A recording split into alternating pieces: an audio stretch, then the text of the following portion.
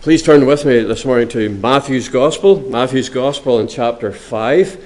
We are going to look at one of the Beatitudes, but so that we can remind ourselves of the focus and the authority and the beauty with which Christ presents these truths, we'll read the whole little section in Matthew chapter 5 from verse 1 right down to verse 12. Matthew chapter 5 and verse 12. But our text this morning is verse 6. Let us hear God's word as we read it together. Seeing the crowds, he, that's Jesus, went up on the mountain, and when he sat down, his disciples came to him. And he opened his mouth and taught them, saying, Blessed are the poor in spirit, for theirs is the kingdom of heaven. Blessed are those who mourn, for they shall be comforted. Blessed are the meek, for they shall inherit the earth. Blessed are those who hunger and thirst for righteousness, for they shall be satisfied. Blessed are the merciful, for they shall receive mercy. Blessed are the pure in heart, for they shall see God. Blessed are the peacemakers, for they shall be called sons of God. Blessed are those who are persecuted for righteousness' sake, for theirs is the kingdom of heaven. Blessed are you when others revile you and persecute you and utter all kinds of evil against you falsely on my account. Rejoice and be glad, for your reward is great in heaven, for so they persecuted the prophets who were before you. Amen. This is God's holy, perfect and inspired word given to us. Amen. It'll be useful for you to have your Bible open at our text, Matthew 5 and verse 6.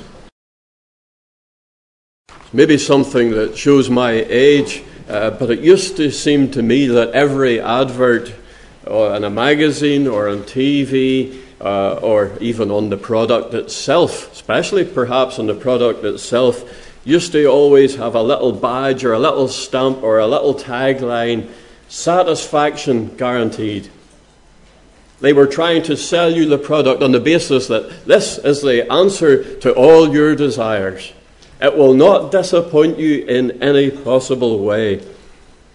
There used to be the Clean Easy man that used to come round our house back in Ballymena, and he had all these sorts of sprays. I think the only thing we ever used to buy off him was fly spray and things like that.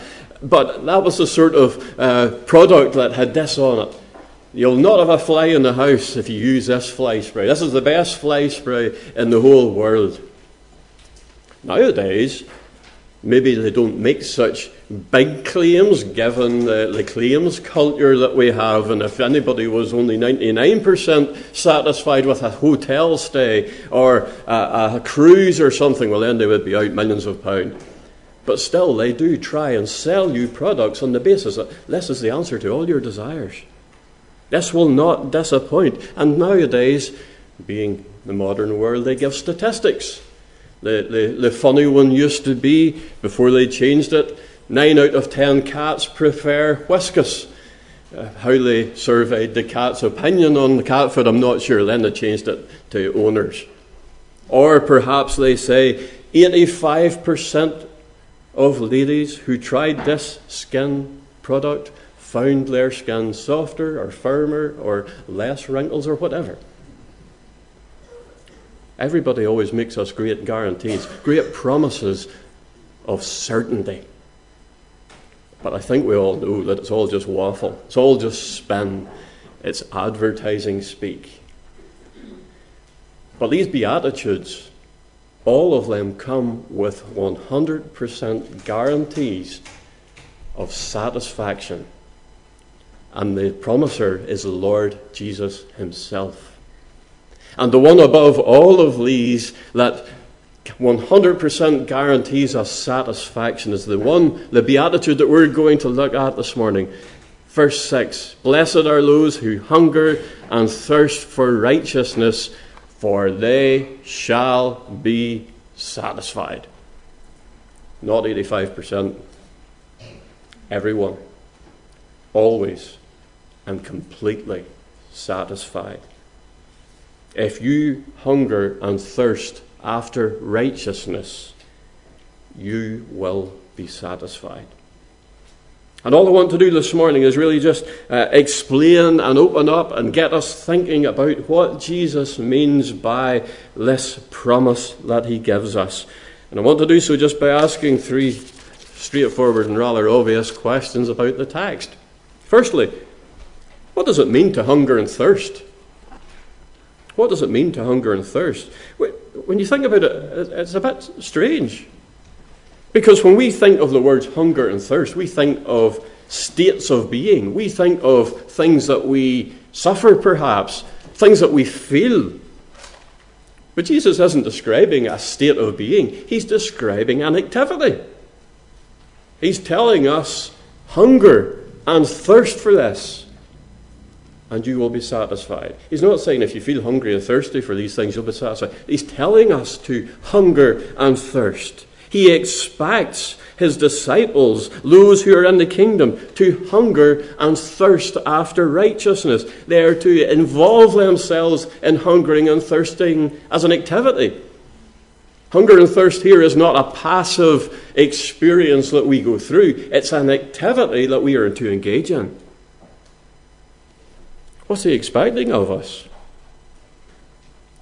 What is the subject of this beatitude? Well, hungering and thirsting is another way of describing our desires, our longings, our aspirations, what we search for, what we work for. It's describing what our chief priorities must be.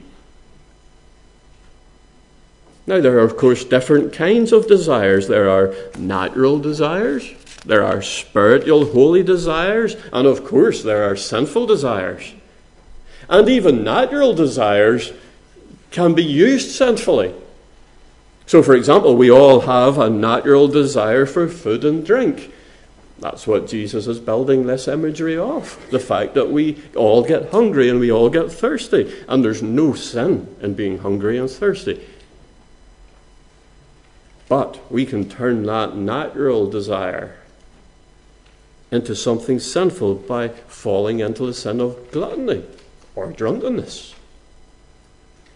We can have a desire for financial security for our family, and that's a good thing. He who does not provide for his own family is horribly sinful, the scriptures tell us. And yet that desire for financial security can be twisted by us into sinful covetousness. We can have a desire to do well in the world, in the world of sport, or in the world of business, or the world of our employment, or in any way if you want. And yet that desire to do the best you can in your chosen career or sport can become sinful pride and arrogance, and of course can lead us away from the Lord. But Jesus is describing to us a desire, a longing, an aspiration, an effort that will never draw us away from him, but will in fact draw us to the closest possible, the greatest possible blessing that we can experience. He's describing to us what our primary desire should be, the desire that we should have above every other desire, the aspiration that we should have above every other aspiration, for righteousness. But that idea of hungering and thirsting after righteousness isn't just the primary desire. The very fact that Jesus uses the word hunger and thirst tells us that he wants for us to understand it as a strong desire. Not just the primary desire, a strong desire. When you think of what discipleship is, when you think about what a consistent Christian life is, I wonder how you would describe it. Some of us might first of all think of discipleship being about avoiding sin. And it certainly is.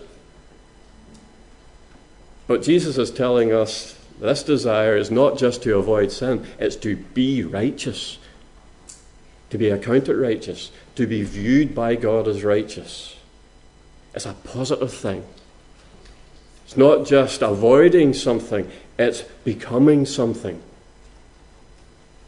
He's describing what we need to have as to be a very focused, a very deliberate, a very driven desire and longing and aspiration. And we need to put all our efforts into becoming righteous. Why such a primary strong desire for righteousness? Because, as Jesus says, and we'll think about this more later, only this truly satisfies. Only this results in the blessedness that he describes here. To put it in other terms, I think they're terms completely consistent with other sayings and teachings of Jesus. He is teaching us here, first of all, that the satisfaction of every other desire, every other aspiration will profit us little or nothing ultimately. Every other desire, every other aspiration, everything else we put our effort into, be it good and proper, will have no ultimate satisfaction flowing from it. But if you desire righteousness, you will experience true, lasting, and eternal satisfaction. And so really the first application to come from this text is this. It should make us ask ourselves, what are we living for? What are you living for? What am I living for? What are our dreams and our aspirations? What do we long for above everything else? What are we ambitiously planning for? What are we putting effort into above everything else? You young people, that's a good question for you to ask at your stage in life, isn't it? Maybe some of you are picking subjects for GCSE or A-level. Maybe some of you are thinking about what secondary school you'll go to. Maybe you're just thinking you're homeschooled and you're thinking, well, I wonder what subjects I would like to study more of and learn more about. And some of you fellas will be thinking about a career, and some of you girls will be thinking about what you'll do. There's lots to think about. Lots to put time and energy into. But Jesus says the main thing that you need to think about, the main thing you need to plan for, is about your soul, about righteousness. It's a good thing for you as parents to think about. As you think about your children's future, what's the most important thing you should be trying to drive them towards, teach them about, inspire them about, shepherd them towards? Not good exam results, whatever their importance. Not a career. Not sporting prowess. All those things are good in their right order, but this is the main thing. None of those other things will bring satisfaction, happiness, contentment, certainly not into eternity. But righteousness will. Righteousness will. It is good to desire success and happiness in life. But if that is your primary and strongest desire and longing and hunger and thirst, you're going to be disappointed. And like all the other Beatitudes, this one is exclusive. When Jesus says in verse 4, for example, blessed are those who mourn, for they shall be comforted. It's only those who mourn over their sin who shall be comforted. The rest will not be comforted.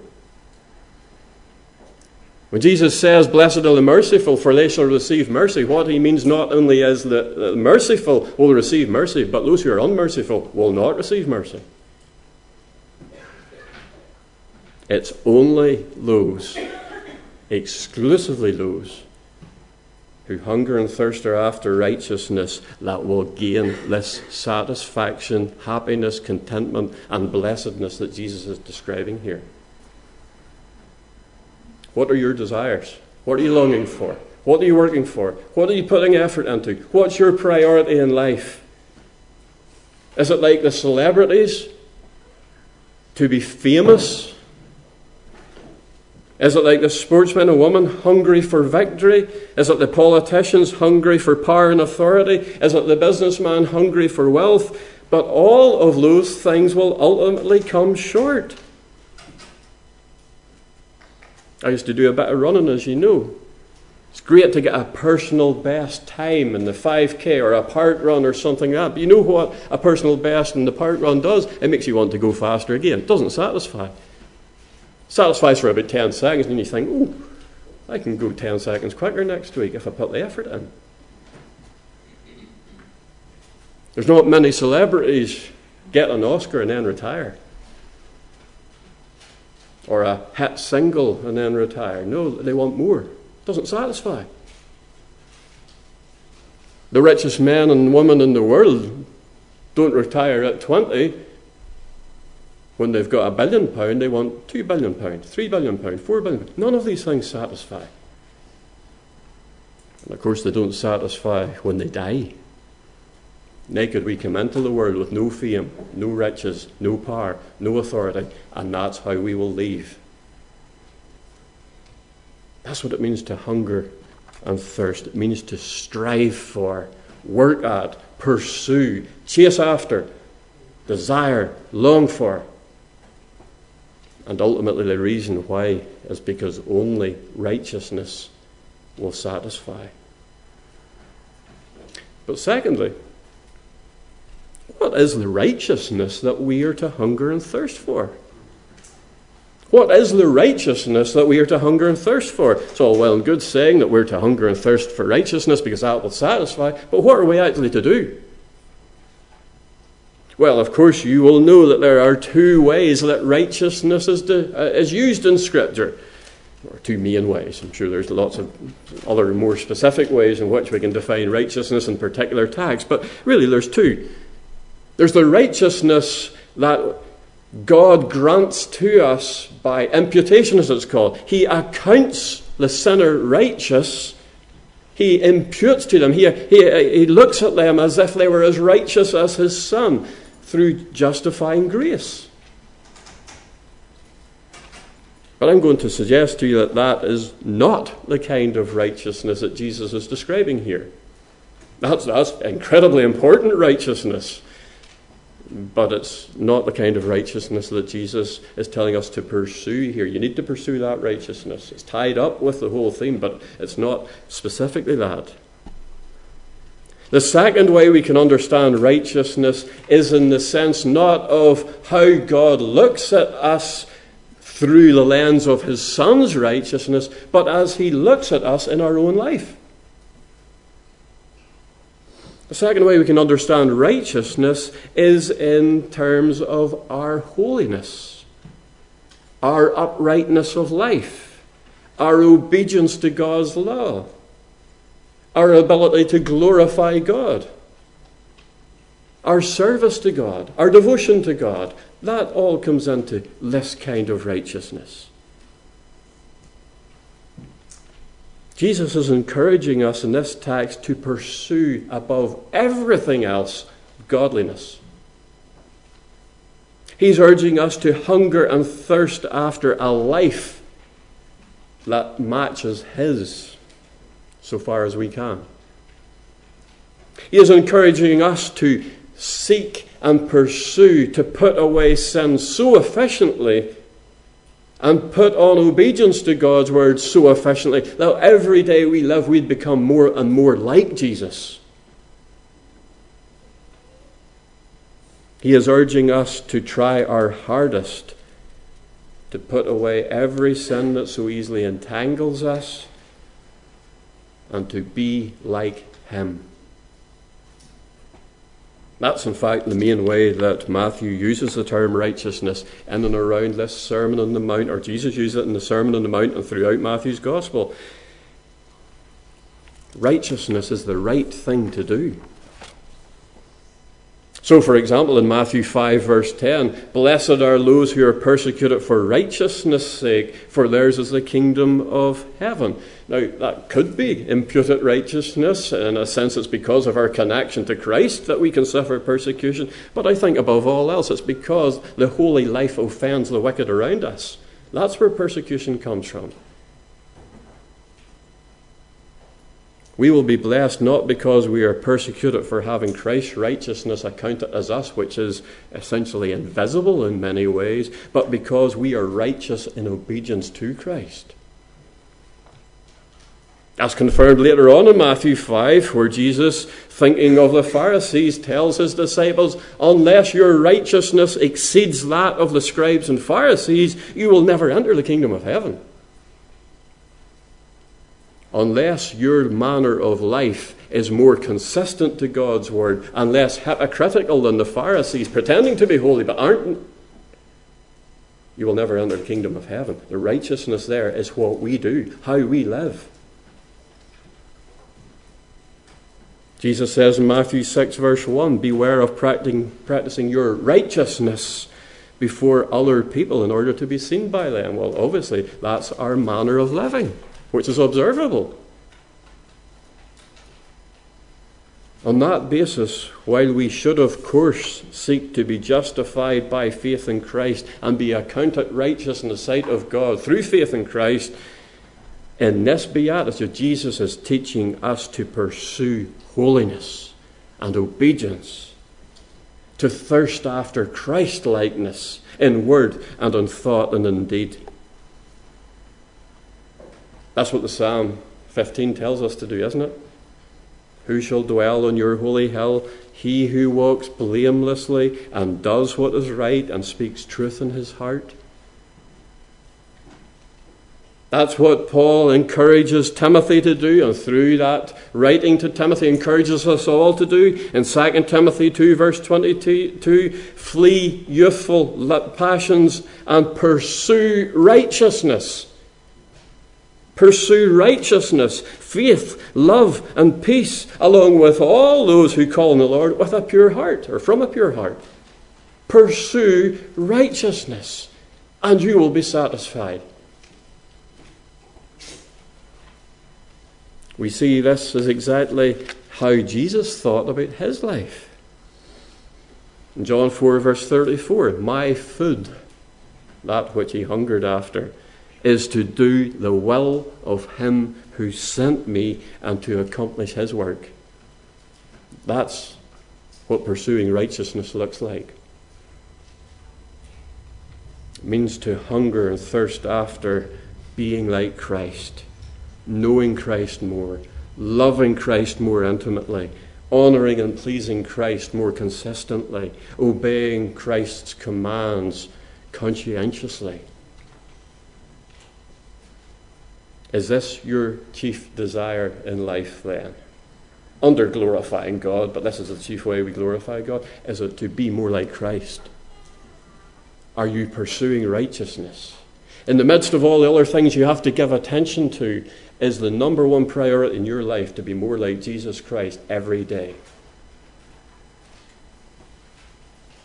If not, what is? Because that's not going to satisfy. It's not going to give the blessedness that Jesus speaks of here. So we've thought about what it means to hunger and thirst. We've thought about the righteousness that we are to hunger and thirst after. It remains for us to think about the final term. What does it mean to be satisfied? What does it mean to be satisfied? Well, I think we know that from experience. I'm sure we've all been to a nice meal, be it at home or in a restaurant, and it's just been incredible. The starters were perfect. The main course was delicious and generous. And the dessert was just fantastic. And the coffee rounded it off perfectly. That's what it means to be satisfied. To leave that restaurant thinking, that was brilliant. That was a great meal. I couldn't eat another thing. Couldn't drink another thing. I won't eat anything until the morning. There was nothing lacking in it, you see. There was nothing missing. It was everything that you hoped it would be and more. course, it doesn't need to be a luxurious feast at a restaurant. Sometimes if you've been out digging in the garden or working hard and maybe you've missed lunch, if you come home and it's just good plain fare, a good bowl of stew, that satisfies as well. And you think, that was great. That's what Jesus is speaking about here. He's telling us that if we hunger and thirst after righteousness, we will have that contentment, that sense of fullness and blessedness. There will be nothing lacking in our experience. Good illustration is the feeding of the 5,000. Mark 8, verse 8, for instance. They all ate and were satisfied. But what does Jesus mean by satisfaction here in this beatitude? We know what it means to be satisfied with food and drink. Well, he's telling us that we will actually become what we hunger for here and now. We will become righteous. He's promising a day ahead when we will be righteous. Full stop. Because we're not now, are we? We still have remaining sin. We still struggle with temptation. We will actually, however, Jesus says, if we desire righteousness and long and work for righteousness, there's a day coming when we will actually be righteous. We are to strive for holiness without which no one will ever see the Lord. But who of us is striving to be holy the way we ought to? And who of us have accomplished holiness like we should pursue? None of us. That's why we have to have that two-part understanding of Psalm 15. This is our target, but we'll never hit it. But Christ has. We know all too well that we struggle with controlling our tongue. We lie, we're harsh, we're angry. We struggle with our thoughts, we desire, we covet, we lust. But if we are genuinely desiring to be like Jesus, the day is coming when we will be like Jesus perfectly, so far as we can as creatures. That's something that we probably don't think much about. When you think about heaven and the blessedness of eternal life, I wonder how you think about it. In what terms do you think about it? Well, one of the primary ways in which Scripture describes the blessedness of eternal life is to be like Jesus.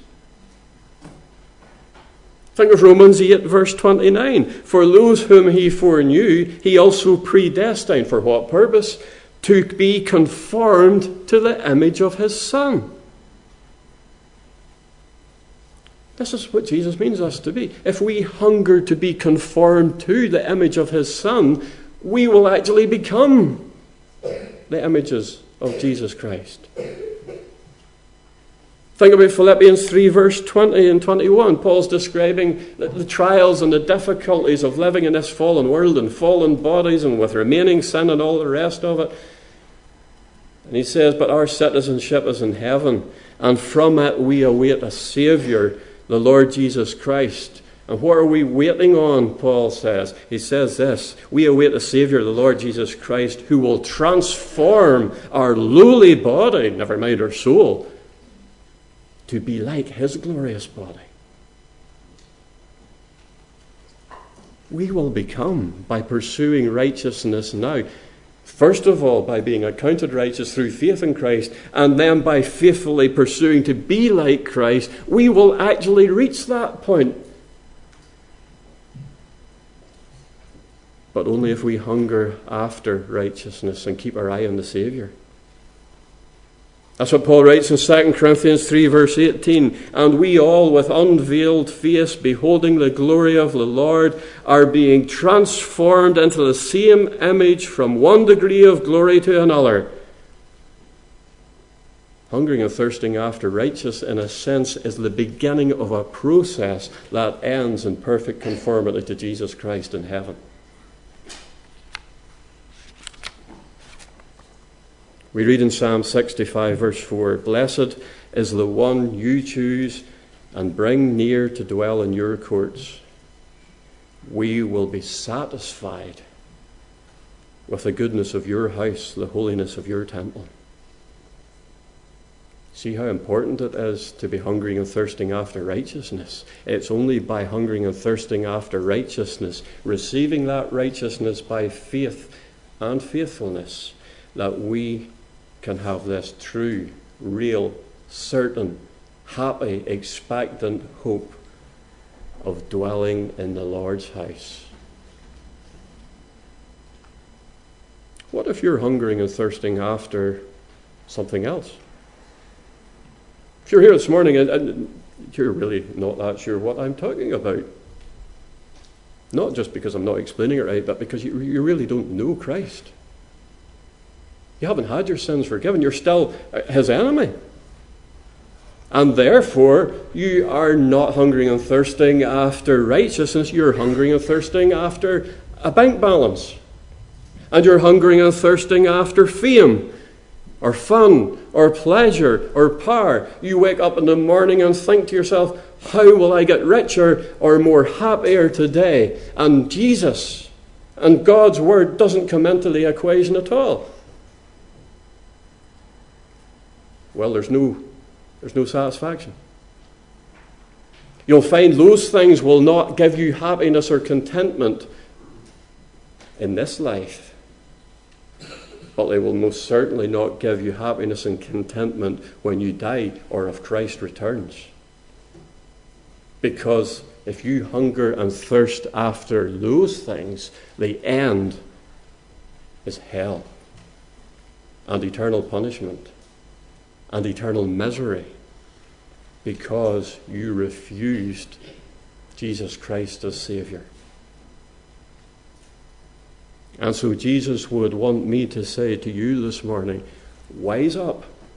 Leave aside all those foolish other desires and longings and aspirations, and see that the one thing needful is that your soul is right to meet with the Lord God, who has the power and the authority to cast into hell or to invite into heaven. Look to Jesus Christ. Look to God through Jesus Christ. Ask God to forgive you for your sins. Ask God to change your desires. Ask God to give you a hunger and a thirst after less righteousness, to be with Christ, to be like Christ. And He will give you those things. And He will make this promise to you. You will be satisfied. You will be happy and blessed for all eternity without end. These Beatitudes comfort us and encourage us, but they also challenge us. They challenge us to ask ourselves quite a searching question. Do we really believe what Jesus says here? Do we really believe that contentment and happiness and blessedness now and forever is found in hungering and thirsting after righteousness above everything else? Are some of us, even as God's people, doubting that and thinking, well, I can see that's important, but I have so many concerns and so many other things I have to prioritize. No.